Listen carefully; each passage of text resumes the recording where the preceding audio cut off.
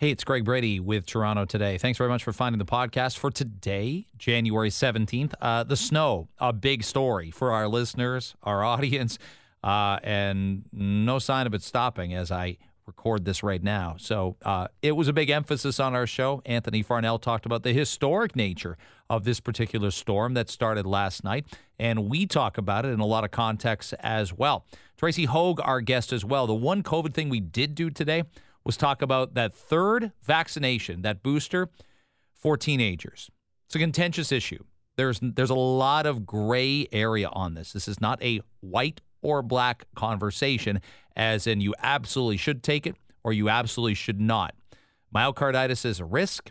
For vaccinated people, it is far less of a risk. But in this age group, the difference between that second and third shot has some concern. So it's better to talk about it than sweep it under the rug. That and much, much more coming up, including some talk about the Buffalo Bills' big weekend triumph. It's all on Toronto Today, and this Toronto Today edition starts now. You know me, I don't downplay things. I don't call things mild when they're severe. That was not a mild drive-in. No one's saying that, and we're going to get off to a bad start this morning if you keep putting words in my mouth. But either way, it wasn't as bad as I thought on the way in.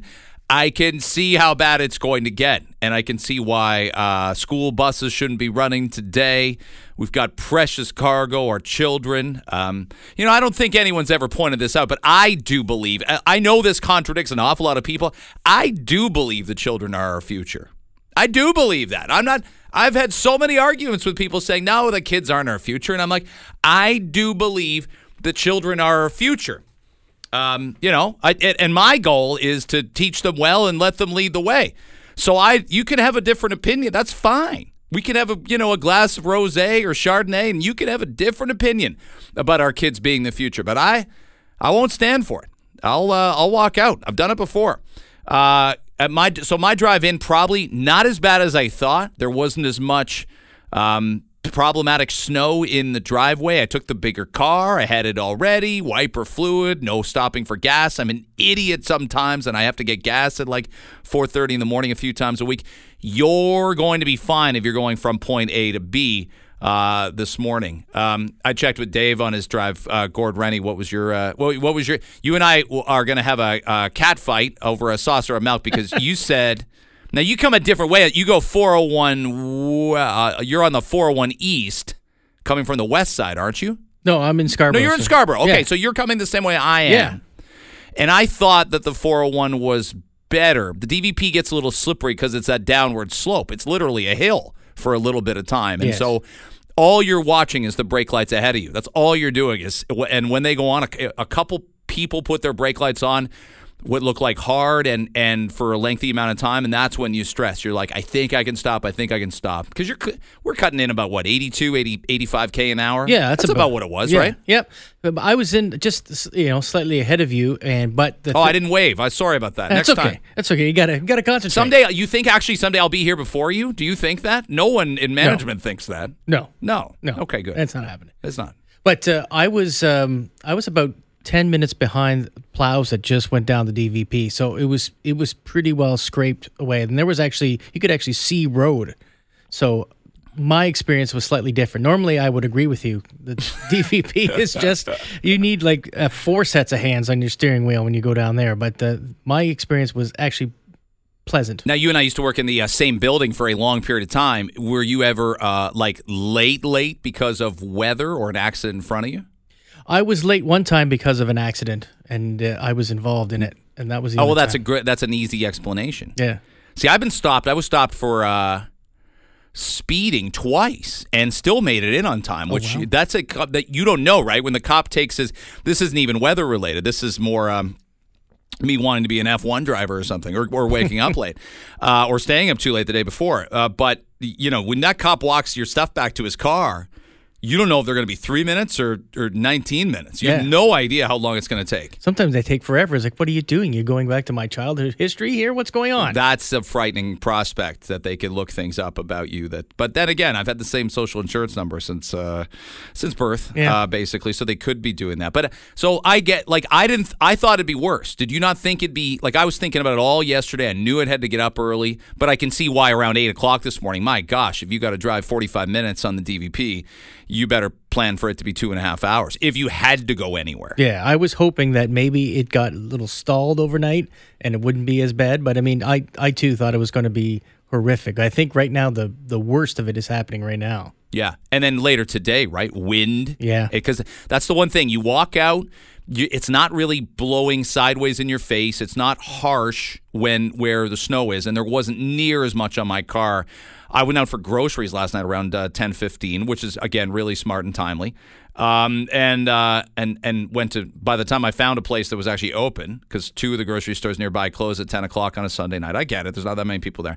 But when I get back, it's starting to accumulate. So now we're at 8 hours in now, and it has not stopped snowing for 8 hours. And we got at least 3 or 4 more to go here. Yeah, hopefully, because there's more cars on the road, it won't get so bad on the main arteries, but it is just, everyone just take your time. Nothing is worth getting into an accident over. Well,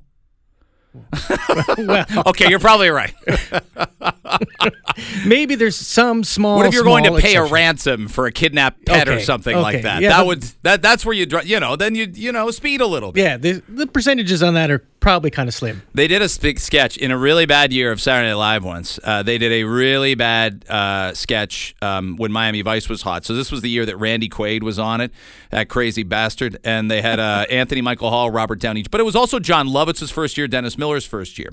So the year before was the big superstar year with Billy Crystal, Martin Short, and Christopher Guest. So this is the 85-86 year. And Miami Vice was big on television, and I was a massive Miami Vice fan. They did a show, they did a sketch called Cleveland Vice. But the concept was just, you couldn't have a lot of high-speed chases. Because of the weather. It was really chains were involved with tires, and four-way flashers were being used instead of the overhead police lights, and just it didn't really. Not sure the sketch landed, but it always reminds me of that. Nobody could really nobody's getting a speeding ticket today. It's physically impossible to go 130 without self-destructing on the DVP right now. I think it is. And if you don't have winter tires, maybe possibly consider not even driving today. Consider it strongly. Let me pivot to this because I do think it's going to be something that ends up getting some discussion today. Yeah, this would have ended up being a normal day for in-person learning. So it's going to be a little bit off. But I saw this. The next bastion is going to be universities. And we're going to talk to Dr. Eric Kam around bottom of the hour here.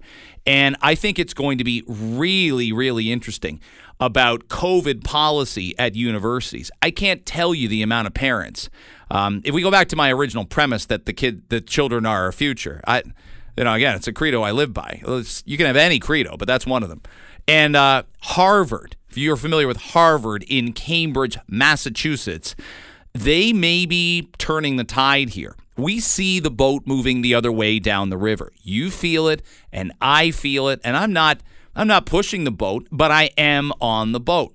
Okay? I understand how vital the next 2 weeks are. I understand some of what we've attempted to accomplish the last 3 or 4 weeks. This is the first time that schools have been closed in Ontario that I've adamantly opposed them being closed. And I wish we're out there alone as adults and kids as well, because kids don't have a union. Kids don't have a voice. Politicians don't seem terribly worried that kids aren't going to vote for them. So they've kind of been left adrift. They really have, okay? And eventually we'll start to realize what we've done here. 10 years from now, maybe 50 years from now, when many of us are gone, or the age of George Burns. He's not alive anymore. I'm not trying to imply that he is. But when we're all that old or gone, we'll start to realize a half century later every mistake we made in this process for the last couple of years, and who we left behind, and what we didn't get on soon enough, and what we focused on too much of. And universities, I can't tell you how relieved I am that my kid is not going to university next year. We're not. I know that early days in 2020, what was the talk from a lot of parents? Would I take a gap year here? My kid. Eventually, I think that was a best laid plan gone to waste, because what would you do with a gap year? It's hard to find work. Work was difficult to find in 2020. Now it's easier, right, with labor shortages, etc. But travel. Would you travel the world? No. I mean, I had a year that I finished OAC, which was grade 13, obviously, and I finished in January. So before I start at Western in September as an undergrad, I had 9 months off, and I had so much fun those 9 months. I was still living at home most of the time, but I would go to ball games and concerts, and I went to Chicago for the first time. I went to, drove through New York State. There were things I did that I'd never done before, right? You've only been driving a couple of years by that point anyway, so a lot of things are just brand new. And so I think parents and university students, prospective university students, had that thought going into 2020 and the fall of 2020 year. But every parent I hear from, look, I understand the arguments about elementary school and high school right now. You have virtually the safest, fully vaccinated scenario you could possibly have is a healthy 18 or 19-year-old. It really is, because they're not pushed into groups, in essence, like 5 or 6 or 7-year-olds. And remember, those kids aren't the kids having sleepovers. Most aren't playing organized sports. So any concept of, again, you know where I am with mandating vaccines for that 5 to 11. I'm not for it. And we're going to have a chat later on today, by the way, with an epidemiologist. We're going to talk about the booster, because we started talking about the third booster for teenagers, specifically teenage boys. I'm not done having that conversation yet, and it's one I urge you to listen to if you've got teenagers, okay? But Harvard is turning around their policy, where they're turning around their isolation policy, and they're not going to do contact tracing anymore. And there's another thing that's coming as well, and I'll get to that in a second. But this is the direction universities have to go. If universities now, I would be really hesitant to send my kid there. I want them to have the full experience. I don't want them wearing a mask in a lecture hall. I don't want them being, shunted into their residence room and not be able to socialize properly. You're paying for this. This isn't the public school system where, we pay via our taxes, but you've saved for sending your kid to university your whole life. I couldn't possibly do it next fall unless there's more safeguards, no pun intended, in place, that some of the safeguards they're using, which are totally nonsensical, aren't going to happen. So Harvard announced just over the weekend a change in public health protocols as they're going to welcome students back. Thank goodness that they are. And they were required to self-isolate for positive tests in the spring. That's going to change. They had to move into university-provided isolation housing. Last I checked, Harvard University was in Massachusetts in the United States, not just outside of where the Olympics are about to be held 3 weeks from now. Harvard University Health Services Director wrote in an email, the school's changed its COVID protocols in accordance with recommendations from public health experts and guidance from state and federal public health agencies, which is usually with public health, a slippery slope, because they're attempting to provide one-size-fits-all guidance. And I hesitate to think that that's always the best thing. Here's the statement from Jiang Nian. With our Harvard communities near universal vaccination, the majority of infected individuals in our community are having no symptoms or mild symptoms that resolve quickly. So Harvard University Health Services won't call students who test positive or reach out to close contacts. Affiliates who test positive will be responsible for notifying their own close contacts. The contact tracing is borderline impossible. It is impossible, and I've heard people mention it for our schools. I had that conversation with OSSTF President Karen Littlewood last week and documented that I'm good with PCR tests should absolutely be utilized for people coming back to school. The province has to step up their game and provide the right amount of testing. They're not innocent bystanders here in my world, but everybody should get that this is where we're going. The other thing he wrote that I thought was fascinating, and I'll leave it here and get your reaction. The highly transmissible Omicron variant is driving the majority of cases we're seeing at Harvard, as is the case nationally. Last week, we reported 970 new infections at a time when campus density is relatively low, right? Kids are just getting back to school in the last 8-9 days from a Christmas break. Fully vaccinated individuals who test positive don't have to quarantine if they're asymptomatic. And that's where it's all going. We have to understand this. And you can scream about, this and that and the other thing and, kids dying en masse at hospitals. I feel like the media would have sussed all that out and about it instead of hearing rumors and innuendo about it. Harvard's on the right track, and we've got to move down that right track as well, while still focusing protection on those that are vulnerable. Eager to get right into our next conversation here. We talked about this on Friday when the breaking news came that Alphonso Davies, Canadian soccer superstar, was suffering from myocarditis. Now, he had been vaccinated. I've been told he's not boosted. There's a friend of mine that covers the Bundesliga over in Germany where he plays with Bayern Munich, but he's double vaccinated, not third vaccinated. This guy's 20 years old, healthy as a horse, our shining bright light for Canadian soccer, the best player ever, and he can't legally drink in the United States yet.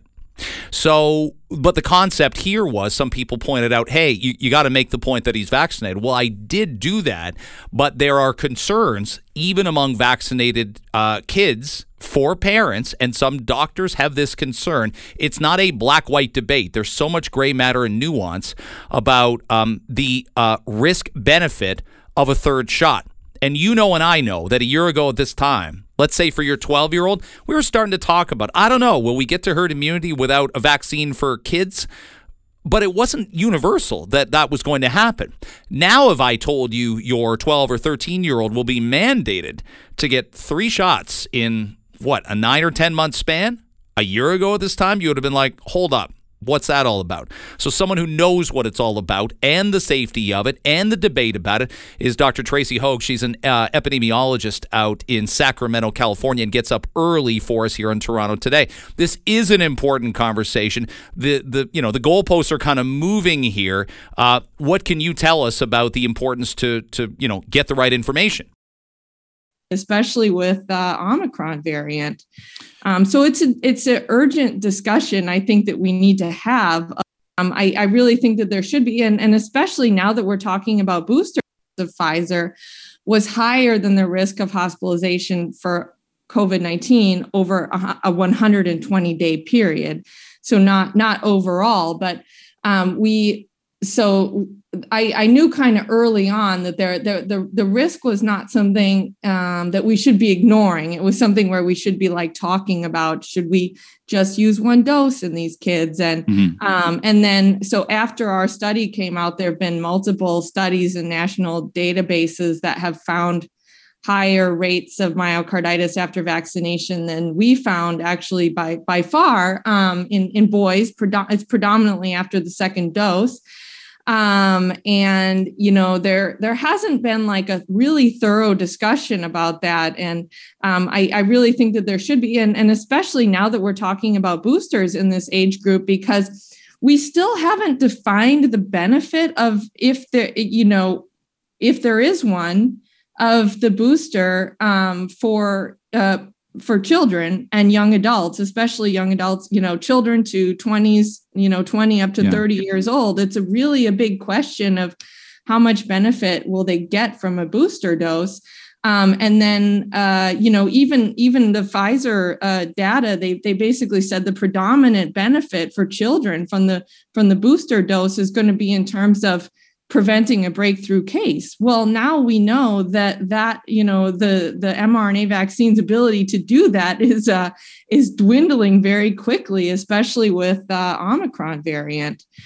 So it's an urgent discussion I think that we need to have of how many doses and for which children and when, and what are the real serious risk factors for children and young adults for severe COVID-19, and who's going to benefit from the booster and who may not, who may be at greater risk of myocarditis from the vaccine. Dr. Tracy Hogue is our guest on Toronto today with Greg Brady on 640 Toronto. And she's joining us from California. She's an epidemiologist. That's just it, isn't it? That the evidence has, it may have existed at one point. It may have existed in what I'd call the Delta era. And it was the hope of everybody that vaccination would prevent infection and spread. And for a while, some of the data really backed it up to the point where you're 6 times less likely to spread, 8 times less likely to spread. I looked at probably some of the same studies you did. That has that lead, if you will, has been shaved down somewhat, and now we see that though the vaccinations are meant and almost uniquely are meant to prevent severe disease, especially the more you need it, the more it'll prevent it, is the hope, but it is not preventing infection. It is not preventing spread. And Omicron kind of changed a lot of conversation about the potential for the boosters to do what they were meant to do. Yeah, absolutely. And I want to say that I was very strongly advocating for everyone in my clinic where I work, to get vaccinated as soon as possible in the beginning, because it was really looking like the data were all pointing to the fact that it was preventing transmission. And especially when you work with older patients, you want to protect them to the greatest extent possible. And, as we started going down, we saw initially, that the vaccine efficacy, how effective it was against preventing infection was waning, even a few months, after the second dose, even before Omicron variant. And so we knew that was becoming an issue. And then with the Omicron variant, data from Denmark and data from Ontario are really showing that, we're just not seeing much protection now from that booster dose. And what there is, it's waning fast against the Omicron variant. Is there an age? What is the age for, let's even isolate it to males, Dr. Hogue, where you'd say, certainly, everything's on an individual basis. It's been my big problem. Before I ask the question, I'll say it's been my big problem right away is that public health, whether it's the CDC in your country, whether it's Health Canada or things here in Ontario, health is never one size fits all. Risk benefit is never one size fits all. And what's good for, my 76-year-old mom to avoid at Christmas time, I don't think 2 20-year-olds should struggle with the idea of if they're vaccinated, getting inside a pub and seeing each other after 4 or 5 months, old high school friends. So one size fits all health recommendations don't work. But if we drill down and I said, what is the age for a male where you'd go, you certainly should get boosted? Is it 30 and over? Is it 35 and over? Like when we do a risk benefit analysis on some of that data, especially the recent study you quoted from Denmark, is there a number you'd look at and say it's probably around here? Right. So good question. Okay. So this is, like you said, this is dependent on an individual's health. Mm-hmm. So, there are young people who are severely immune compromised, who have immune deficiency syndromes, who may be recipient of a bone marrow transplant. These are very high risk individuals who you just cannot address these situations with a large population database. Right. So, but if we're looking at the studies that we have, from Israel, looking at the benefits of boosters across the ages. So they were not in their 5 million person population. They were not able to detect a benefit of boosters for people under 40. Right. And this is also consistent with the data that I've been looking at in Denmark, that it's really hard to see a benefit. And actually in the Danish data, I think it's because they have a very healthy population. You really can't see it under the age of 60. And so it's going to depend on your own health factors. But for the predominant myocarditis risk that we've been identifying has been between the ages of 12 and 25. Mm-hmm. And so for that group, and that again is predominantly, but not exclusively in males. And so for that group, if we're not actually able to detect a benefit, a large population level of the booster, but we know that there's this risk of myocarditis, then we need to employ the precautionary principle, which is first do no harm, right?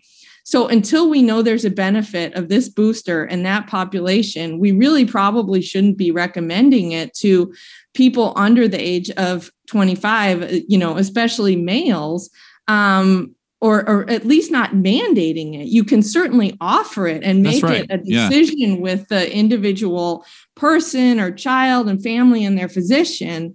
And I encourage everyone to discuss this with their physician and their pediatrician, like, what is the best option for me or my child or our family? But to require it or mandate it is taking an entirely different step when the benefits are very uncertain and there are known harms, albeit rare. Yeah, I'm glad you put it in that context, because I mentioned that Alphonso Davies story, and he's like, again, an elite athlete at the age of 20. Now, people pointed out to me, and he was recovering from COVID-19, got back on the practice field on the pitch, and then they identified myocarditis. And people made the point to me, rightly so, your risk is potentially greater to get myocarditis if you're not vaccinated. But there are conflicting studies, like I said. But my point back to them is that I don't know if he was boosted or not, but that's a human being that if he needs to be boosted, protecting against severe illness, then we're all in big trouble. If a 20-year-old elite athlete in the 99.9th percentile of fitness and health needs a third shot, we're all pooched, as it were. It just didn't make sense to me, and I don't know if he had that third shot or not. So I understand vaccination, but this is to your point about the mandates. I struggled with it and pushed back. There's some politicians that want it in school. We don't have enough real world data. You can't ask people to make that call about their kids. It may be a vaccine that joins all the other vaccines someday. Maybe it does in terms of being mandated to go to school or to be certain places. But to ask parents to coerce parents into doing it, and if they refuse, Dr. Hogue, there's only one person that loses out. The kid does. A 6-year-old staying home because the parents didn't agree to vaccinate him. The 6-year-old loses, not the parents. That's right. And people forget that for a lot of these children, it's not their choice. It's the parent's choice. And when we need to be asking the question, like, why do the politicians want that? Is it because they think that it's preventing spread in the schools? And do we have data to show that it is? We have this study from Lancet Infectious Disease that looked at actually Delta, and they looked at vaccinated, unvaccinated people. There was actually no difference of spread within the homes between vaccinated and unvaccinated people. So, so we need to consider that, like, what are the benefits of doing that? And then what are the harms, to young people, like in terms of school, like I think is the greatest example, because asking them to do virtual school or having them miss out on sports because they're not vaccinated, and maybe because it was a choice that their, parents made, that is hugely problematic. I mean, I think we both know the harms to children from them, doing virtual learning or not having access to sports. I mean, I do actually think it's ridiculous. It's very problematic to have a mandate. And you haven't seen much. I haven't seen much. Every study I see that says it spreads more in schools, I see, especially in a post-vaccination universe, I see a study that says it's community spread. There's very little definitive. So I try not to be definitive on that, but that again encourages and empowers, I think, parents to choose. If you think your kid has to be at home, then you should keep that kid home. But you can't stop the vast majority of people who think schools are safe for their vaccinated kids, no less, and put everybody on home, as we've been in Ontario the last 2 weeks. There's complications with hospital capacity and whatnot. But at the same time, to your point, like I haven't seen a definitive study, and boy, the medical community sure isn't universal that it spreads more in schools, not by a long shot. So, yeah, I mean, so I was the senior author on this Wood County, Wisconsin study that was published by the CDC. And we actually found that students were 20 times more likely to get COVID outside of school than inside of school. We had an incredibly low rate of in-school transmission in our study. Now that was pre-Omicron, actually pre-Delta as well. But one has to remember that, the ratio of where it's being spread is not expected to change that much. And we're still seeing that Omicron and Delta, they were predominantly being spread in the home environment. And that's understandable. You spend many more hours, in the home environment. So, and kids are still having sleepovers. They're still coming into backyards. They're swimming. They're playing video games together. This is what they do. They're supposed to do that. There's a reason we hadn't closed schools before, because, when kids are not in school, they're doing other things. They are other places. They're hanging out with their friends, So is it going to change the pandemic trajectory to close the schools? Probably not. We haven't seen good evidence that it does.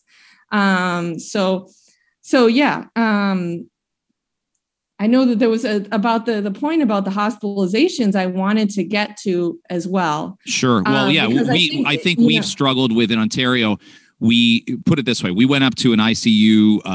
We flooded the ICUs in the spring as our most vulnerable. So we were a little bit behind you in the States in terms of getting vaccinated and getting approval for both Pfizer and Moderna. And then we went through a big controversy with AstraZeneca, which I know never got approved by the United States. But that said, we were pushing 900 plus in the spring, and that's too much. Even in a province for 15 million with socialized healthcare, there's benefits for it. I lived in the States on a 2-tier system. There's some benefits for that.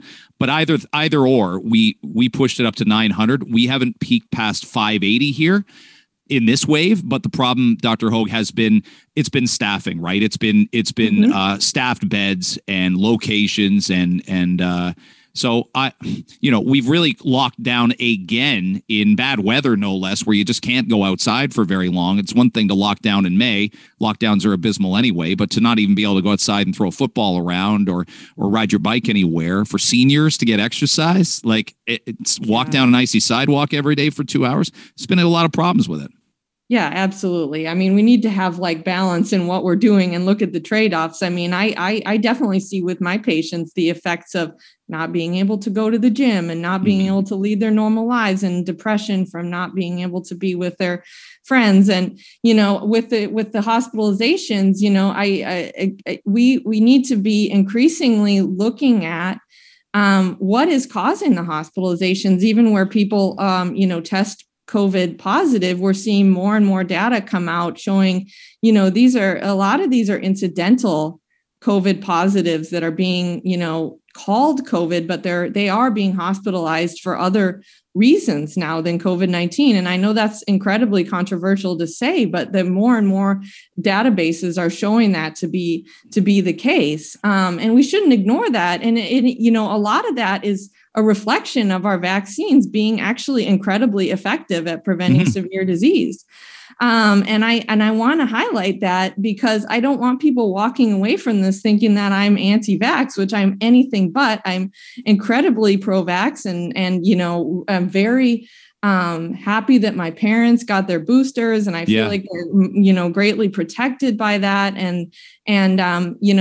But as, people are more and more protected by the vaccine, and with a milder variant, we're going to actually be seeing more of our hospitalizations where people test positive for COVID are actually, it was a trauma. They went in for a hip replacement or something, and they happened to test positive for COVID. So we need to know that, what the reason for hospitalization is. And then we also need to be looking at, our policies. I mean, the last thing that we want is for our policies around the virus to be causing, excess problems and not, contributing to the solution. And I sometimes worry with all, we've already discussed the firing of employees for not, being vaccinated and the problems that that's caused. But we really need to be better at looking at the trade-offs of what we're doing.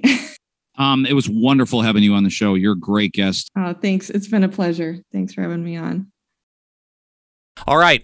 Very happy to have Global News' chief meteorologist on, Anthony Farnell. This is really something. And you listed the Toronto Pearson's top 10 January days. 36.8 centimeters of snow in 1966. But we look almost a sure thing to be, over 30 and pushing that? Yeah, we're there now. We're already 30 to, I've seen some reports of closer to 35 already, and that has happened just in the last couple hours. That's how crazy this storm is, the snowfall rates that we're seeing. And on radar, I see it starting to at least weaken a little bit, that initial crazy band, but still, we're in this for at least the next few hours. So you see maybe, 10 o'clock, 11 o'clock, it'll taper off, and I know we're getting wind in the afternoon, wonderful, to blow all this everywhere if we haven't stored it properly, but 10 o'clock, 11 o'clock for it ceasing? Yeah, at least tapering off to just scattered flurries. But you mentioned that wind, and that becomes the big problem. If you've been outside this morning, if you've done that shoveling before it's finished, I know you hate it, but if you're one of those, you notice how light and fluffy it is. And I kind of call this Hollywood snow, where it doesn't even feel real. Or Superman snow, because you feel like a superhero when you're out there shoveling it. It's so easy. But that also means that as these winds pick up, we're going to see this blow around, drifting up over a meter drifts you're going to get on some roadways. So this is the type of situation, and we knew it yesterday. We knew the timing was everything. And the fact that band came through right before the morning commute, before the schools opened, that there were going to be cancellations all over the place, and that snowplows weren't going to be able to keep up. And that's just what we've seen. I'm going to get to schools with you for sure. Anthony Farnell, Global News' chief meteorologist, our guest. You forecast this. I swear, I'm listening in the car before Alex Pearson's show, because we simulcast, obviously, your 6 o'clock news. And you mentioned the storm on Monday, on Thursday night. So this one had a lot of advance notice. It did. And there were still some questions, even going into the weekend, because of this sharp gradient, this snowfall rate that we knew was going to either be a 30-plus centimeter storm or quite a bit less as you go to the west. If you're closer to Lake Huron or Georgian Bay, this is not a big storm for these areas. So this is kind of the opposite of what we would typically get, where the cottage country ski hills get a ton of snow and we get barely anything in the city. No, this is a GTA storm. And even more so as you go towards the Niagara, where there's been lightning strikes all night. It's just been a wild setup for them as well. Well, and I think people, as you put it, we can make our lives a lot easier by properly shoveling, scraping the cars, because as you documented, wind in the afternoon, a lot colder overnight, so a lot colder 24 hours from now than it is right now. That's when the snow doesn't get light and fluffy anymore. That's when, like, scraping the car and brushing the car was a breeze this morning. There was a lot of volume, but nobody had to scrape. Tomorrow morning we will, if you don't take care of this today. Yeah, this is one of those storms that comes around not even every 5 or 6 winters. This is kind of once a decade type event where you get this much snow. So if you don't have to go anywhere, take your time, enjoy shoveling, take the kids out to you mentioned tobogganing or anything to do, just play and make a fort, because this is one of those days that I think a lot of people are going to remember. And for sure, myself as a meteorologist, we always look at past storms and how they compare. In the last decade, there have been few that have dropped this much snow in such a short period of time on the city. And we're going to have these snowbanks now for quite some time, because the temperature doesn't really warm up above freezing for very long. Anthony Farnell, Global News chief meteorologist, our guest. Just a couple more minutes with him. And I know with climate change, we watch the temperature very carefully, and we need a gradual melting of this, don't we? It's not quite what happened in British Columbia, in Abbotsford, about 6 weeks ago, but it's something that everybody keeps an eye on, don't they? We don't want it to all of a sudden be 6 degrees 3 days from now, because flooding and rivers, lakes, it's a major concern. Exactly. Yeah, this is the snowpack. I mean, this is one system, but we're going to get a bit more snow Wednesday. We're going to see what I think is a very interesting and active second half of January. So that doesn't just include snow chances. The Great Lakes still have a lot of open water, so lake effect's going to be a big deal coming up with some of the cold that comes in late this week, next week, the follow. We have to remember, it is mid-January. So we expect some of the coldest air still to come. And now we have this deep blanket of snow that sometimes can lead to some very cold nights. And I think we'll see that as we go through the next week. You mentioned this on Twitter, and you said we got to prioritize snow days for kids. And I'm hearing this universally from parents. I mean, from parents, from teachers, from kids. We've all been through enough. Our brilliant teachers have been through enough. And they were ready, obviously, to get in their cars and drive into the schools today and be in class for the first time in 31 days. So the last thing they want is an email at 8:30 at night for a well-predicted storm days in advance to say, hey, how about teaching online tomorrow morning? The whole plan ends up being different that way. That's not right. Yeah, I was shocked yesterday when I kind of saw that, because I remember as a kid just looking forward to snow, and it changes everybody's overall mindset. If you still have to work the same as you would any other day, they don't happen very often, and there are times, of course, for online learning, but why not just let people maximize the amount of time they can just go outside and play? Whether you're a kid or maybe an adult with kids, you can still play on a day like today. Yeah, we'll be watching the dog walking forecast. Many small dogs will be lost in the volume of snow. So if you got an Alaskan Malamute, I get it. But if you're taking a little Shih Tzu out, it's problematic. I'm about to take my dog Storm out now. I am worried. We'll stick to the sidewalk. Put him in high tops. Yeah, that's the only way. That's the only way around this. Anthony, thanks for making time for our show. Big fan. Appreciate it. All right, I appreciate you having me on. Enjoy your day today. It's going to be a day in which it's going to be difficult outside of, getting out on a snow hill or skiing, snowshoeing is tough, right? Like we've talked about the gyms being closed for these seniors. Stop looking at me. I'm not one of them. But I see these seniors at the gym, and I knew in December, and I didn't see this coming. I really didn't. I didn't think we were closing up to this extent. But yeah, hey, don't worry. Just go for a walk. This may not be the day to do that, all told. Our friend Dr. Eric Kam from X University joins us now, economics professor. He's often on with Roy Green, by the way, as well.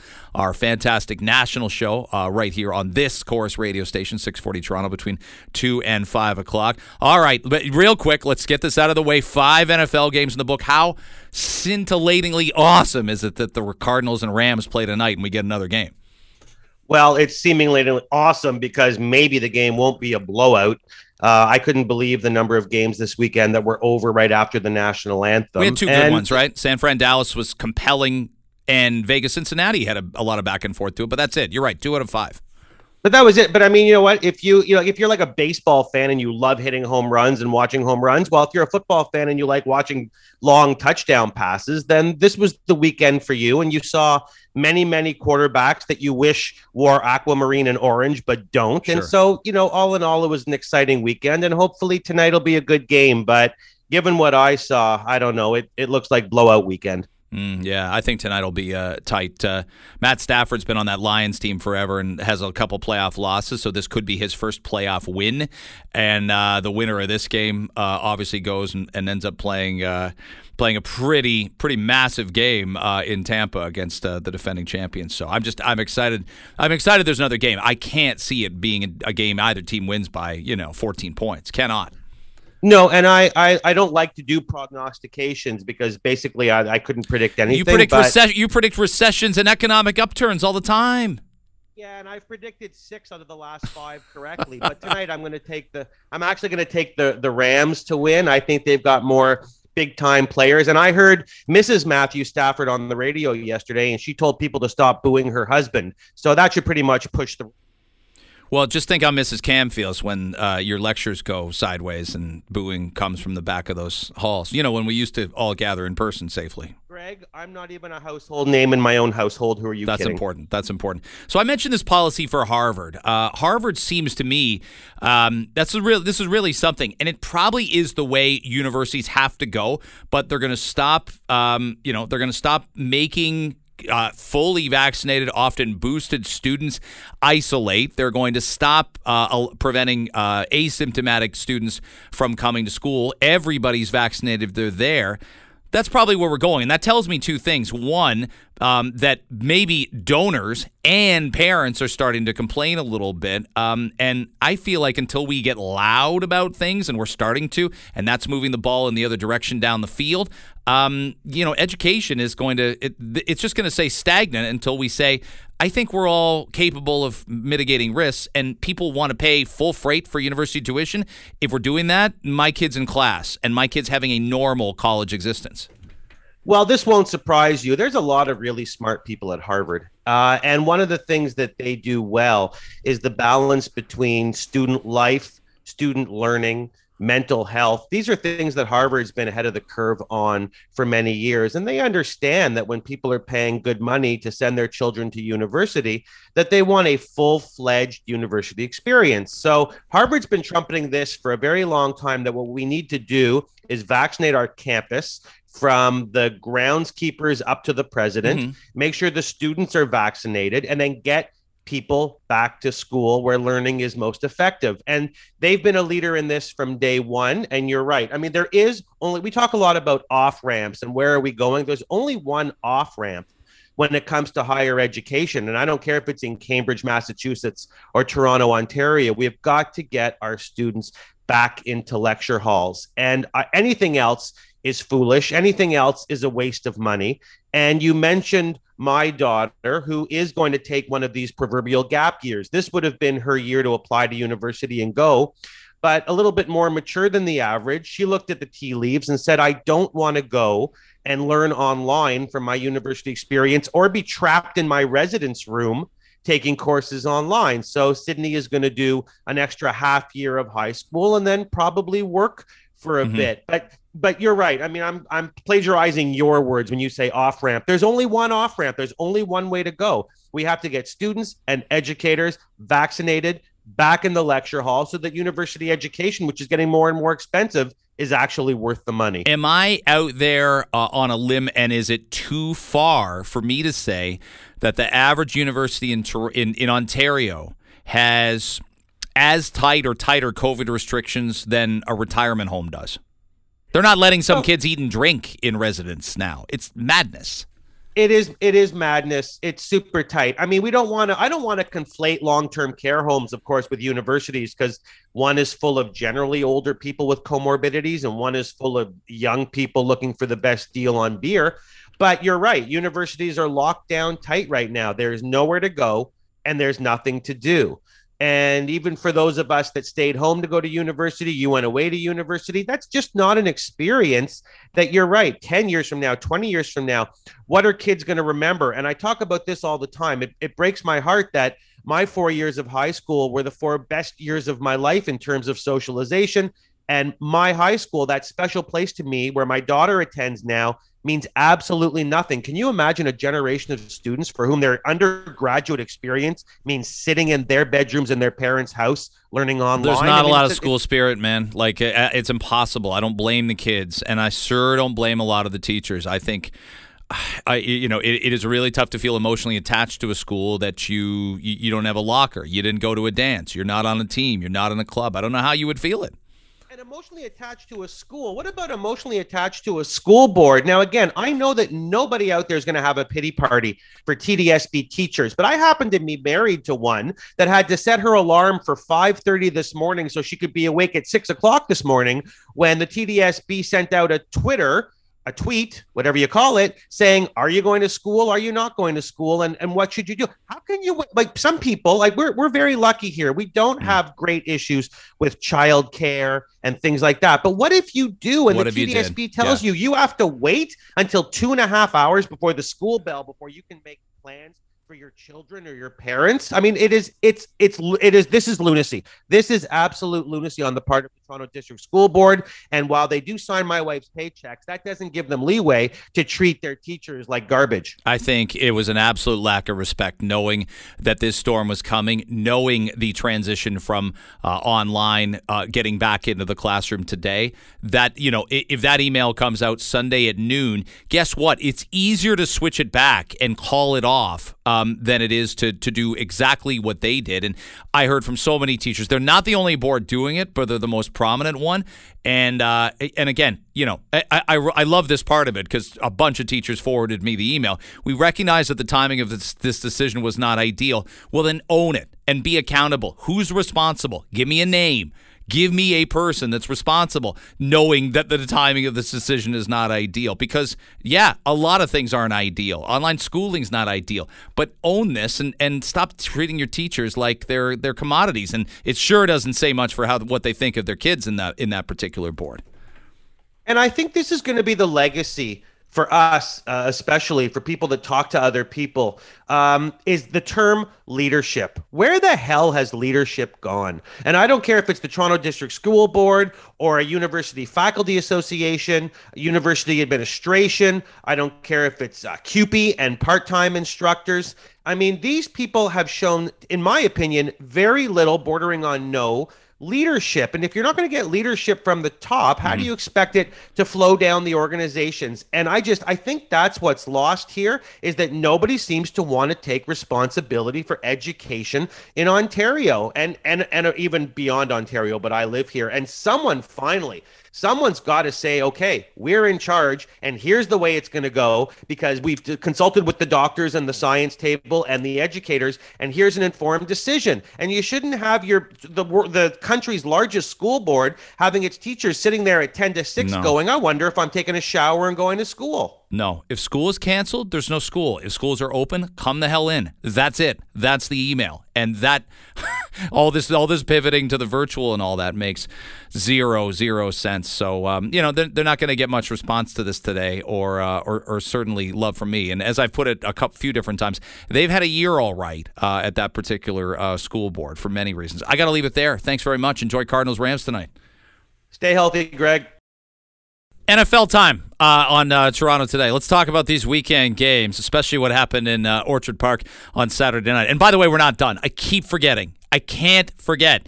Winner of tonight's game, Cardinals at the Rams. Matt Stafford's got a chance to do something he is never able to do in Detroit, and no quarterback has for 31 years now. Win a playoff game. Matt Stafford now with the L.A. Rams, because Eric Kramer went elsewhere after he won in Detroit and won a playoff game for the Bears. So it can be done. It can be done, but it's Cardinals-Rams tonight. What a gift, especially on a snow day like this. Part of WGR's fantastic crew, including John Murphy and former offensive lineman Eric Wood, is Sal Capaccio, and he joins us now to talk about Saturday and that revenge match against the Chiefs next weekend at Arrowhead. Sal, what a fan of your work I am, and many are. Thank you for coming on the airwaves here in Toronto with me. First of all, it's been too long, man. I hope you're doing well. Thank you so much for asking me to come on. I really appreciate it. And you as well. We love having you guys on down here. And, when the Bills are successful, I know we got a lot of fans up there north of the border that want to hear about them. So it's my pleasure to join you. Second of all, you're right, man. And think about, as you were talking about Detroit, this might be the season for exercising demons, right? I mean, you had what happened Saturday night in Orchard Park with the Bills and the Patriots, and then you had the Bengals win.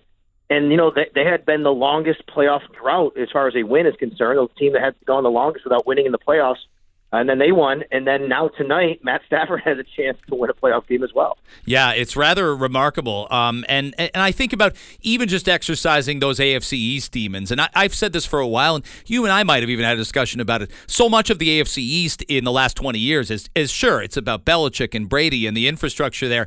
But it's also been the Jets, Dolphins, and Bills collectively just not being able to settle on a plan or making the wrong pick or not being able to get out of their own way. Lots of credit to the Patriots, but some of it's been the dysfunction of the other three franchises. Well, the worms certainly turned now.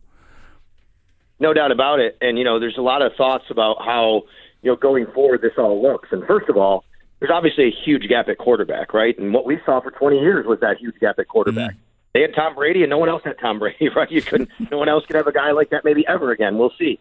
But now the Bills have Josh Allen, and he's going to be around here for a long time. And I give Mac Jones credit. I think he had a really nice rookie year, but he's not Josh Allen, and I don't think his ceiling is anything ever close to what Josh Allen is even currently playing at right now. And that's going to be a big gap. And then I look and think, we had this discussion on air this morning. Look, I understand it's kind of sacrilege to talk this way about Bill Belichick in any way, and I'm not trying to diminish any of his accomplishments. He's the most accomplished coach in NFL history. I don't refer to him as the greatest coach because I think he had Tom Brady, which made him a great coach. But he's built a team, it seems like, that he tries to kind of win like it's 1990 again. With tight ends, spending money on tight ends and running the ball. Where are the weapons on the outside? Insulate your rookie quarterback. Have smart guys that are versatile on defense, but they were slow on defense. And look, I think until Bill Belichick understands that, hey, I don't have Tom Brady to cover up all my warts. It's like he woke up in a time machine, right? He went to sleep in 2000, had Tom Brady for 20 years, wakes up, he doesn't have Tom Brady, and he doesn't understand that the game has changed. So I think that going forward, this is going to be the story for a while, and the Patriots are going to have a lot to do to catch the Bills. I think so, and the Jets and Dolphins have tons to prove as well. It's Buffalo's division for the time being. Sal Capaccio is our guest from WGR 550. The evolution of the fans' opinion of Josh Allen when he was drafted, and for forever and a day, it was the search for a quarterback. And the year before, it's important for listeners to know, they traded out of the number 10 spot that became Patrick Mahomes. Now, some teams were silly and passed on Patrick Mahomes, leaving him until number 10, but that ended up being Buffalo's pick. The next year, they take Josh Allen behind deep quarterback draft, right? Baker Mayfield and Sam Darnold, with Josh Rosen going 3 picks after. What was the interpretation of the pick at the time? And then even a year into thing, people thought, we don't know about this guy yet, right? Yeah, I mean, look, he was one of the most polarizing prospects we've ever seen drafted in the NFL. Whether to the Bills or anyone else, I remember Football Outsiders literally wrote, he's a parody of an NFL quarterback prospect. That's what they wrote about him, because all the analytics suggested, like, this is never going to work, all the numbers, this has never worked before. If the Bills make this work, they'll be the complete outlier ever. Well, guess what? I guess they're the complete outlier ever, because the Bills have made it work, and Josh Allen is an elite NFL QB. He's playing at an MVP level. He was the runner-up to league MVP last year, had another fantastic season this year. And now I will say, I think Josh went to a great situation, right? And situation really matters. I've often said, Greg, and I don't want to go too extreme on this, but I do believe this, which is, I think if Josh Allen gets drafted by the Jets and Sam Darnold gets drafted by the Bills, I don't think Josh is nearly who he is today. I think he's still a good player, but he would have so much chaos surrounding him. They wouldn't have the structure in place and the plan in place. And I think Sam Darnold would be a pretty good quarterback, but he wouldn't be Josh Allen, what he is right now, And I think that's a big deal. You think about all the different turnover that Baker's had and all the turnover that Sam Darnold's had. He's on another team now. Even Lamar went through a couple different offensive coordinators. So I think Josh has gone to such a stable, good organization, which wasn't like that for a long, long time, but they figured out the right pieces in the formula just in time with the Pagulas and Brandon Beane and Sean McDermott. And at the time, yeah, a lot of polarization. After a year, it was, okay, we saw flashes like, wow, this kid can make in throws that no one else can make. But will he ever settle down to be like the kind of quarterback can do it on a play-to-play basis? And obviously, we see that he can now. It's a remarkable thing that you point out there, that infrastructure matters. You know it in your workplace. I know it in mine. Infrastructure matters. You can be bringing it as best you can, prepping here, having that natural talent. But if there's a lot of dysfunction around you, you're just stuck in the mud. Dan Marino is my favorite athlete ever, Sal. That doesn't go over very well in Orchard Park. I'm well aware of that. But nonetheless, he went to a team that made the Super Bowl the year before with David Woodley. So he goes in, my God, Don Shula, great offensive coordinator, the Marks brothers. He steps right into a great scenario. If he goes to a totally dysfunctional scenario, which, again, like you documented some of that with the Browns, the Raiders, the Lions, some of the teams that just can't get off the mat. Is he Dan Marino? Well, he's sort of Dan Marino, but he got to start being Dan Marino right away, and that helps. Yeah, and I'll tell you this, I think Dan Marino is also a good comp in this scenario here, where he went to a Super Bowl early in his career. He went to 84. He goes to the Super Bowl and they lose to the San Francisco 49ers. And I think Dan Marino at some point, I'd read something or seen something where he goes, I thought I'd go to the Super Bowl every year. It's like, oh, you just show up and you go to the Super Bowl, right? And it's hard though. He never went to another one. It's really hard, no matter how great you are. And he's one of the greatest quarterbacks ever. But you're right, and I think the Bills have learned those lessons too over the last few years about climbing the mountain again. Here they are again playing the Kansas City Chiefs a year after going to the AFC Championship game and losing to them. But it's been an up and down struggle this year at times this year, and people really question them. They go to Jacksonville and they lose. It is not a birthright just to go into championship games and go to Super Bowls. Of course it's not. It's very, very hard. It takes a lot of people pulling in the same direction, being on the same page. You got to take some fortune to go your way as well. You got to stay healthy. It's a war of attrition. So here they are again. I think the Bills in this situation understand, there's no guarantee Josh Allen or anyone will ever even get back to this point, let alone a Super Bowl. And you have to really do what's at hand. Take the task at hand very seriously to make sure that you take advantage of those opportunities. Well, I'm glad you said that, because yesterday was Brady's 36th playoff win.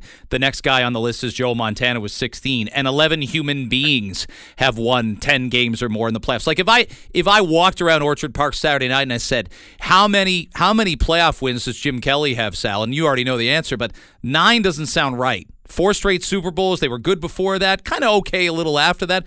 9, it's hard. It's hard to accumulate playoff victories. 100% it is. And those Bills teams in the 90s, that was part of the whole like awe of what they did. I mean, no team has ever gone to 4 straight Super Bowls other than them. They're the only team to ever do it.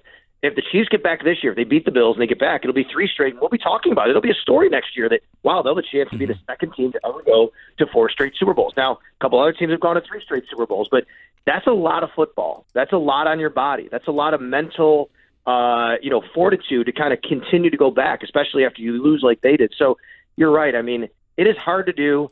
The Bills have a chance here. They have a great opportunity in front of them. It's going to be a fantastic matchup. It's funny because we were told, Greg, it's interesting, in the game Saturday night, we're inside the stadium, and we were told in the broadcast booth that, hey, prepare for the Bills to probably play Sunday at 3. That's probably where the NFL is going to place their window. And yeah, they figured to be at Kansas City, be at 3. Well, I think the NFL thought, okay, if everything holds and Dallas wins, that's Dallas-Tampa, they'll put them on the night game. Yeah, right? yeah. Or whatever, or maybe it's the Rams or whatever. I think actually determined the Rams were already going. The Rams-Cardinals winner was already going to play Sunday no matter what, but they were going to put them on at night because of the LA or the attractive matchup. I think once this game went the way it did on Saturday, and then once what happened yesterday happened, the league said, no, we got to have Mahomes-Allen and our prime window on divisional weekend. Well, that leads final question for you. Does it feel, and of course it does in Buffalo, but if you took yourself out and put yourself in flyover country, as we say, would this feel like the de facto AFC championship? I don't want to dismiss Joe Burrow. I don't want to dismiss what Mike Vrabel's built in Tennessee, but I think we think that the AFC champion's coming out of this game.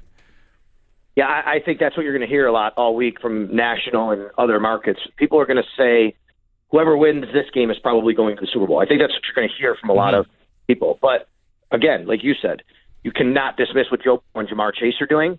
Now, of course, for Bills fans, if the Bills were to win, obviously, if they lose, the season's over. The Bills and their fans should want the Bengals to win to get that AFC Championship game at home, which would be a pretty incredible. That would happen, absolutely. Yeah. If they have to go to Tennessee, if the Bills win and have to go to Nashville, remember what we just said to start this call. Exercising demons season, right? I mean, after losing there and, the last couple of years, the way it's gone. But I think I would like the Bills' chances in Nashville as well. So, yeah, don't dismiss them. You're right. But I think most people would agree that right now you're probably looking at the 2 most complete teams in the AFC playing against each other in Buffalo and Kansas City. I hear that loud and clear. Safe travels to Kansas City with Murph, with Eric Wood. We'll be listening, WGR 550. Your station's great. All your people are great, and you do things the right way. Thank you for making time for our audience today. Yeah, anytime, man. Don't be a stranger, and everybody stay safe out there with the snow. I got tickets with my son to the Sabres game today. I don't even know if we're going to be able to get down to the arena. It's a matinee, isn't it? It is. It's a 1:00 game, so we're going to try.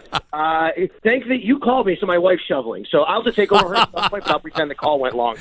Yeah, well, don't post a picture of her shoveling. Those things go viral, and then next thing you know, you're on Outkick, and it's not great. It's not great for you. Yeah, don't worry about that. I'm going to go help her right. Thanks, Sal. Greatly appreciate it. Okay, guys, thanks. Sal Capaccio from WGR. Hey, thanks so much for listening to the Monday, January 17th edition of Toronto Today. We'll be back with a live show tomorrow on 640 Toronto between 5:30 and 9. Until then, if you're snowed under, be careful. Stay home. Stay off those particular roads just for reasons of the snow.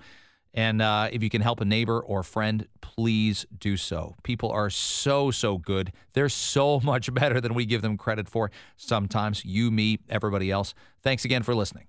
For most of us, crime is something we see on the news. We never think it could happen to us until it does. Loved ones are gone, and for the survivors, the scars will never heal. I'm Nancy Hixt, a senior crime reporter for Global News. And on this season of Crime Beat, I'll take you inside some of the most serious crime stories I've covered. Season 6 of Crime Beat is available now on Spotify, Apple Podcasts, Amazon Music, and all podcast platforms.